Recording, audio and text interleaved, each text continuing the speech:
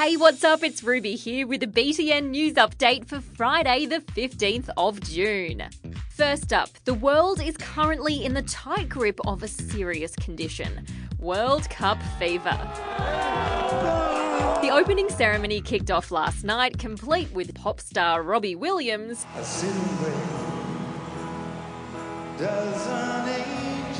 and a peek at the coveted Cup trophy.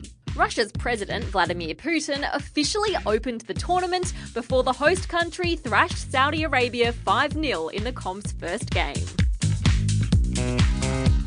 You've probably heard the news that some very clever people are looking into whether the human race could relocate to Mars in the future.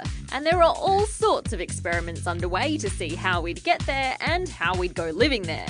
Well, now scientists reckon they've found something that could be a big help. And I'm totally going to pronounce this one wrong. Crucocidiopsis.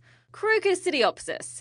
It's a type of bacteria that stores energy from light and creates oxygen. And it can withstand pretty harsh environments, including outer space. So the thinking is we could use it to create ourselves an atmosphere up there on the red planet.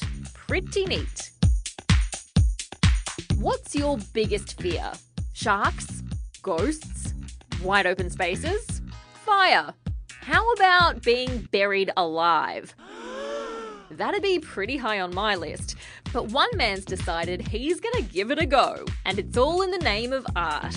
For Tasmania's Dark Mofo Winter Festival, artist Mike Parr is spending the next 3 days in a container underneath a busy city street. Thousands watched on in awe and horror as he was lowered in and the road was sealed above him. So what is he even going to do down there? He reckons he'll be reading and drawing. I reckon I'd be clawing at the walls, screaming to be let out. Each to their own, I guess. If you have a totally insatiable addiction to oily, crunchy, salty hot chips, you definitely aren't alone. And now, scientists are telling us it's all got to do with our stunted monkey brains.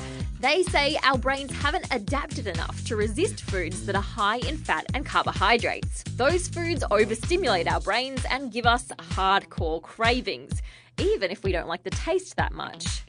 Crunchy chips. And here at BTN, we love celebrating obscure days. Today is Global Wind Day. No, not that kind of wind. I'm talking about the movement of air around the Earth. You probably don't spend much time thinking about it. Maybe when it blows your hair all over your face. But wind is pretty cool. We can use it to generate power. Think wind turbines. And it's renewable, which means it lets us cut down on fossil fuels.